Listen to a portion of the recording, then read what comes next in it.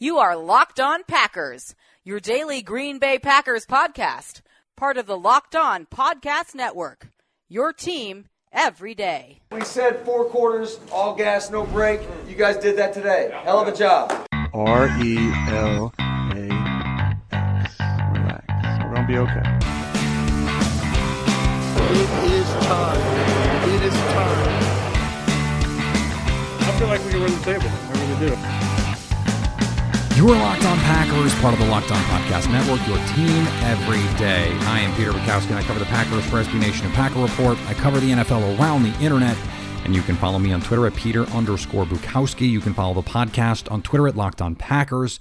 Like us on Facebook. You can subscribe to the podcast on iTunes, on Spotify, on Google Podcasts. Wherever you find podcasts, you will find Locked On Packers, the #1 Packers podcast on the internet, and the show for fans who know what happened. They want to know why and how. Today on the show, the somewhat stunning reports that the Big Ten was planning to cancel football and the fallout from that. There is a lot of speculation now that college football as a whole could end up just not happening. What does that mean for the NFL? What does that mean for the NFL draft? What does that mean for the college players? We're going to dig into all of that. We're also going to talk about Davante Adams today because there was an awesome piece on 538 by Josh Hermsmeyer about how good Davante Adams is at creating separation. And so I want to talk a little bit about this idea that the Packers give him the ball or focus too much on getting him the ball. First, let's start with the news of the day, the news of the week, potentially the news of the year. Reports on Monday suggest that the Big Ten is leaning toward canceling the upcoming college football season. The Mountain West also reportedly leaning toward canceling the season, and we're waiting on places like the Pac-12, the SEC, the ACC, around college football. We're hearing from Trevor Lawrence and Justin Fields, prominent names, to say we want to play, but we want to play in a way that makes sense, in a way that keeps us safe. Of course, that is what they want. And especially for Trevor Lawrence and Justin Fields, those guys want one last audition for NFL scouts. There are hundreds of players around college football who want the same. They want the opportunity to show, hey, look, we are NFL players. It's not really going to affect Justin Fields. It's not really going to affect Trevor Lawrence. It's going to affect that guy who was just okay last year and now wants to audition for NFL scouts and say, look, this is me. I'm an NFL player. Think of the #1 pick. 2 years ago, Joe Burrow was an okay college quarterback at LSU. He was an Ohio State transfer who got beat out by Dwayne Haskins in a spirited competition at Ohio State. He transfers, goes to LSU in his first year, puts up okay numbers. The team is good, but he's a late day 3 undrafted type player at that point. Then he goes out and has one of the greatest college football seasons in history, becomes the no-brainer #1 pick, and now looks like he could be a really good NFL quarterback. These stories are not that unique. Baker Mayfield is that kind of guy to come out of anonymity and become the #1 overall pick. You know, Russell Wilson fell in the draft, but his season at Wisconsin propelled him to the 3rd round. He could have been even later in the draft had he just been a North Carolina State quarterback. His efficiency as a senior at Wisconsin was huge in setting him up to be an NFL player. Brian Gutekunst, in his availability with the media yesterday, hinted that there could be a combine in December as well as, you know, potentially in 2021, just so the league gets multiple looks at these guys. If you're someone like Jim Nagy who sets up the Senior Bowl, you're probably trying to figure out a way to extend that. Hey, make it a month. If you're an enterprising agent, you're thinking of ways to set up 7-on-7 in shells. You have to find ways to get these guys opportunities to play because they are not going to get that opportunity to audition for NFL teams if the season is canceled. And the point that Trevor Lawrence made was, look, if this is done in a healthy way and a safe way, and there are protocols in place and testing, most of the players in college football are in a better situation at school than they would be at home, because they have all of their meals that could be provided for them in a closed environment. They have access to healthcare in a way that a lot of them would not at home. And they'd be around, 100 of their teammates who are also involved in these protocols. So there is that peer accountability, as well as you have an entire support system of the university. They make money for the schools. And so for the school to say, we can't do this, is kind of ridiculous. And the schools should want to say, we want to make sure college football can happen because it creates so much money for these universities. They pay for non-revenue sports, the Olympic sports, baseball, most schools, softball. I mean, Title IX could be obliterated if we don't have college football, because these schools are not going to be able to pay for all these other sports. So there is a financial incentive too for these colleges to play. You hope it doesn't come to these colleges making that decision and say, well, we need this money, so we have to play, and we have to play in a way that is not safe for these students. And there are schools, Notre Dame, students on campus right now. So they could have football if the students are there. But a lot of these universities are saying, look, it's too much of a risk. We can't do it. The question becomes, is the NFL facing the similar fate? And I think the NFL is different for so many reasons, the most important being they have an infrastructure that is already in place for daily testing, the contact tracing, and they're professionals. So you expect professionals to handle their business in a way that you can't trust college kids to do it. The biggest growing number of coronavirus cases right now is among young people, specifically because they have not been taking these precautions that are necessary. So in a perfect world, all of these schools would say, look, we want you to be safe. We want to protect you.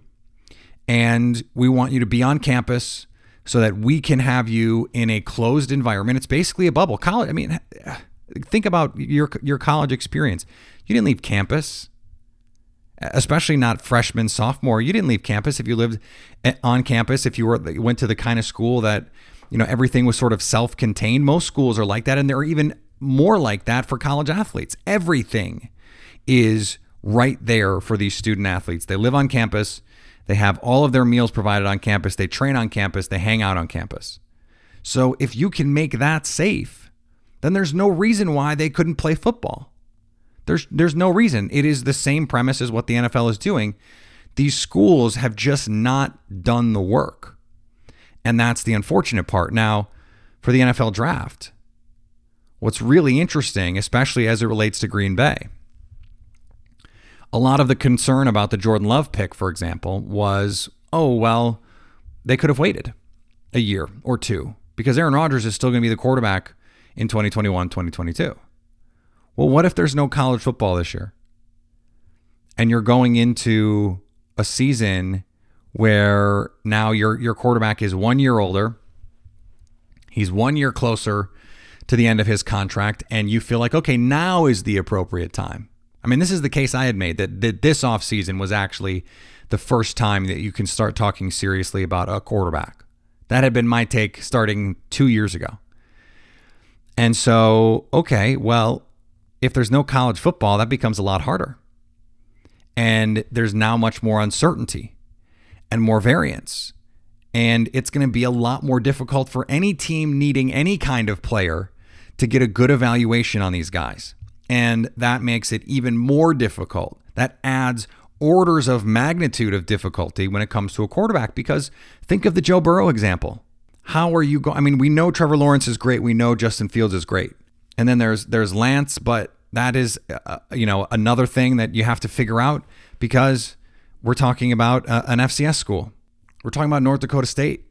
And so what does that look like? There's all of this uncertainty that you're adding on here. Now Green Bay doesn't have to face it. I'll just add one little addendum to that. And that is, if Jordan Love had gone out at Utah State this year, had stayed, because remember, he could, and as a senior put up the same kind of numbers he put up as a sophomore, Green Bay would not be in a position to draft him. Just not. And he would be in the conversation, not with Lawrence and Fields, but we'd be talking about him as a no-doubter top 15 type pick. That's what would have happened. And so Green Bay was ahead on this. And I've had some fans say, look, if Green Bay viewed the draft as there's not going to be a season this year in college football, then it makes more sense. Maybe that's true. I don't really have a strong take on whether or not that's true. We don't have any evidence to suggest that that's actually how they approached it. So I don't know that it's workable for us to even have a discussion about it. But at least in the case of Jordan Love, I do think it's true that they're now in a better position than they would have been had they waited a year with the quarterback.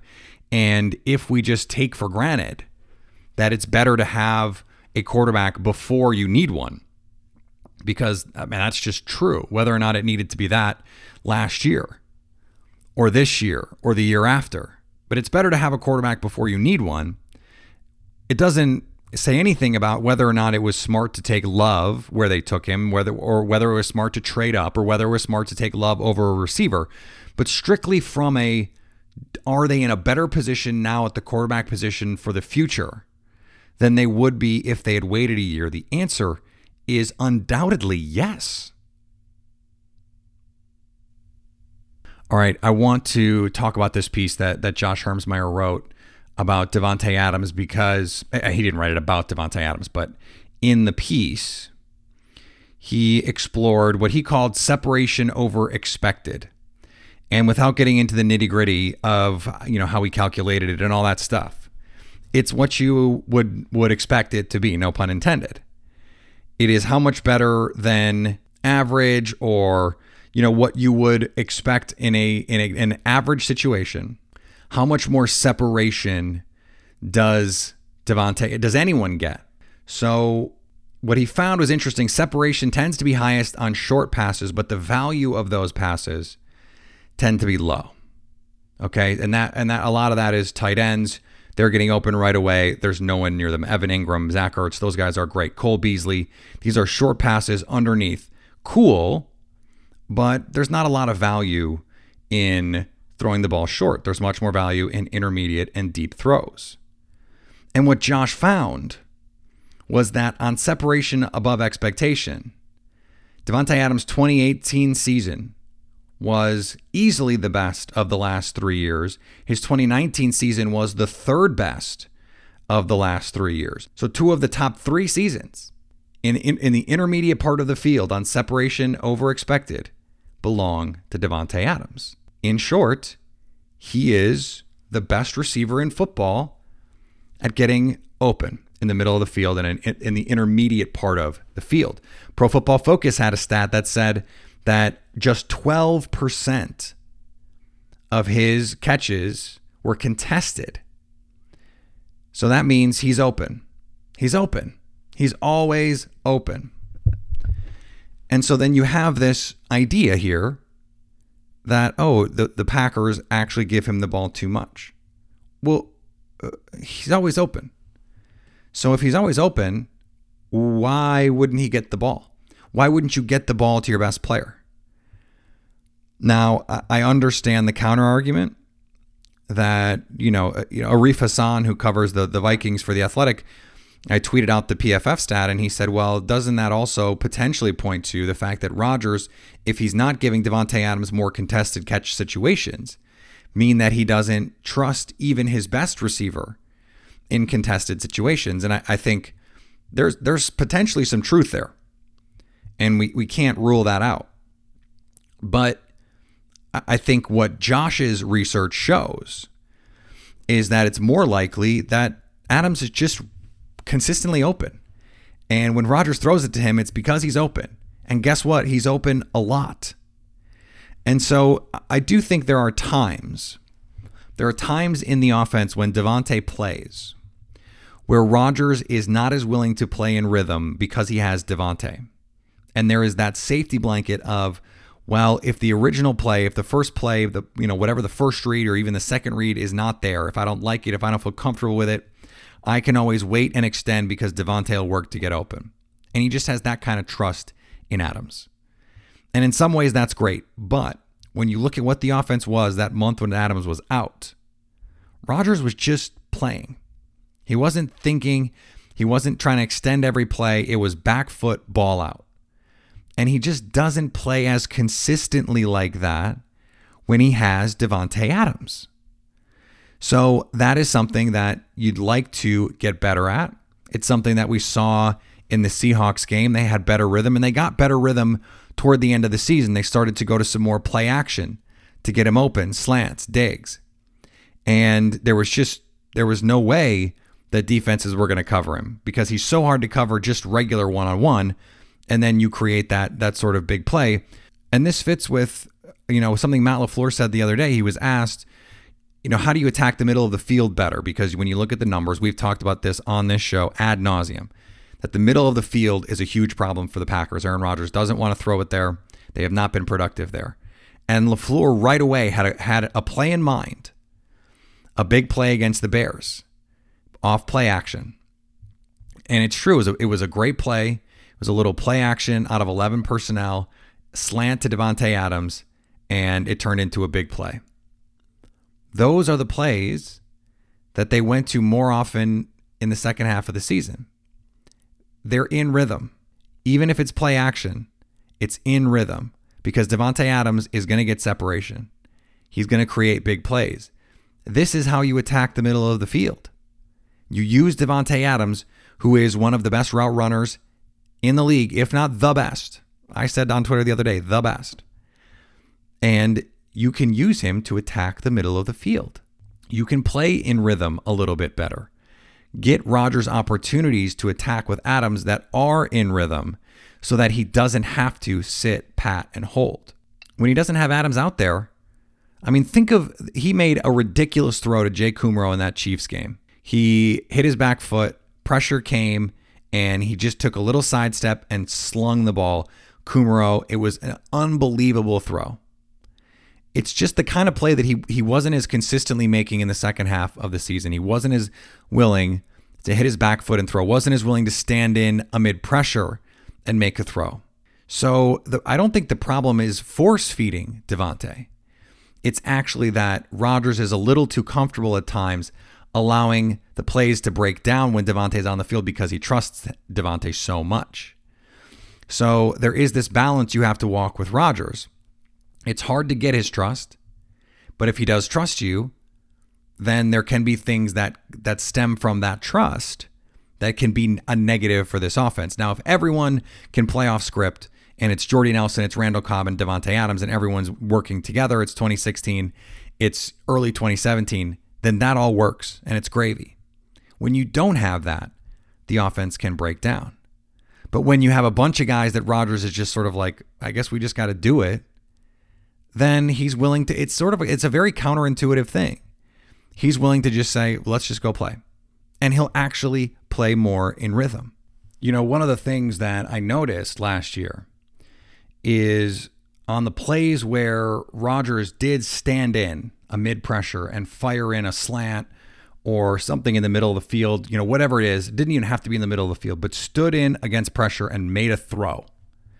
It was always to Davante Adams, or early in the season, and I would say even into the later parts of the season, Geronimo Allison or Allen Lazard. Always one of those three guys because he trusts them. And so obviously the more guys he trusts, the more options he has in those situations. When you go back to 2018, it was a little bit more Jimmy Graham. 2019, I do think rightly so, Aaron saw, look, Jimmy Graham is just sort of not that good anymore. And it seems like Allen Lazard has earned that trust. You have Davante Adams. Is he going to be willing to stand in there and make throws? Well, if you have guys who are getting separation like Davante Adams, you're going to throw to him.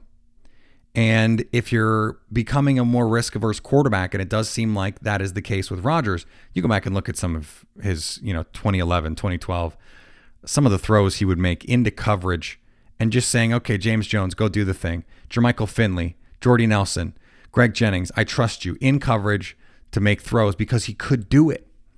And he was so magical in those moments. He's not doing that as consistently anymore. And I don't know the reason. But if you have a couple guys that he trusts, maybe he can get back to doing that. To this Davante Adams point, though, one of the reasons why it's easy for Davante Adams to get the ball is he's getting open. He's getting open consistently. And because it does seem like that's becoming more and more important to Rodgers, that guys are clearly open, I think that's one of the reasons why Davante is getting the ball. Now, this creates a twofold issue. Number one, you're not trusting in your guys. And number two, if you have a new receiver, you draft someone, is Rodgers going to trust them? Certainly not right away in all likelihood. That's going to take some time. But you also want the talent. You want someone who can eventually do it. They had to draft Davante Adams at some point. He had to play as a rookie. He had to play through his struggles in his first and second seasons.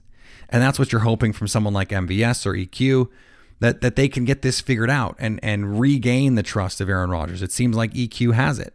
He's been one of those guys who's come up over and over. Brian Gutekunst said yesterday they're bullish on him. That was the word he used. They think he's going to make an impact this year. Well, he has to be able to get open. And you'd like it to be twofold. You'd like Rodgers to make some throws to guys when they're a little bit more covered, give them a chance to prove it. But you'd also like to have guys who get open. So that's the missed opportunity. Someone like Justin Jefferson, that guy just got open. And now you have to rely on the players that you have making strides in the offense, being smarter. In the case of Allen Lazard, the guy, he's 6'5" and 230. EQ, 6'4", 6'5", 225. Is he just open walking on the field? Maybe. And that's what the thought was with Jimmy Graham. Jay Sternberger, same thing, 6'4", 250. Is he just open because he's out there? Maybe. And he is a guy who can make contested catches. So the fact that Adams consistently gets open makes it easy for Rodgers to target him. What you need from the Packers is for these other receivers to be getting open a little bit more consistently. I think the question about whether or not they get open is a little overblown. They do get open, and they get open more than they get credit for. But you need Rodgers to fire in there. And so, if you're not going to get new receivers, if you're not going to get guys who are going to get open more consistently, then you have to get the guys who are already on the team to do it, and you have to get your quarterback to trust those guys to do it. All right, we're going to talk cornerbacks tomorrow and safeties later in the week, and we'll of course keep you up to date as we go through the process here with what's happening with college football. Brian Gutekunst talked about the need for changing the schedule for them, going through their process, leaning more heavily on the 2019 tape whenever possible. And so there's going to have to be a pretty significant paradigm shift in how this is all done. Maybe players can put together their own league. Who knows? That there is a player empowerment era hitting sports, and it's hit most sports. It is just starting in college football.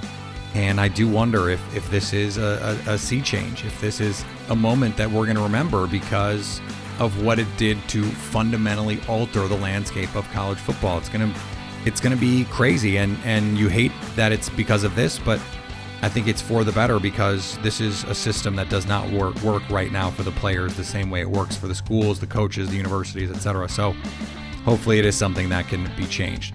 Follow me on Twitter, Peter_Bukowski. Follow the podcast on Twitter, Locked On Packers. Like us on Facebook. You can subscribe to the podcast, iTunes, Spotify, Google Podcasts, wherever you find podcasts. You will find Locked On Packers. Follow me on Twitter, Peter_Bukowski. Follow the podcast on Twitter at Locked On Packers. I already said that.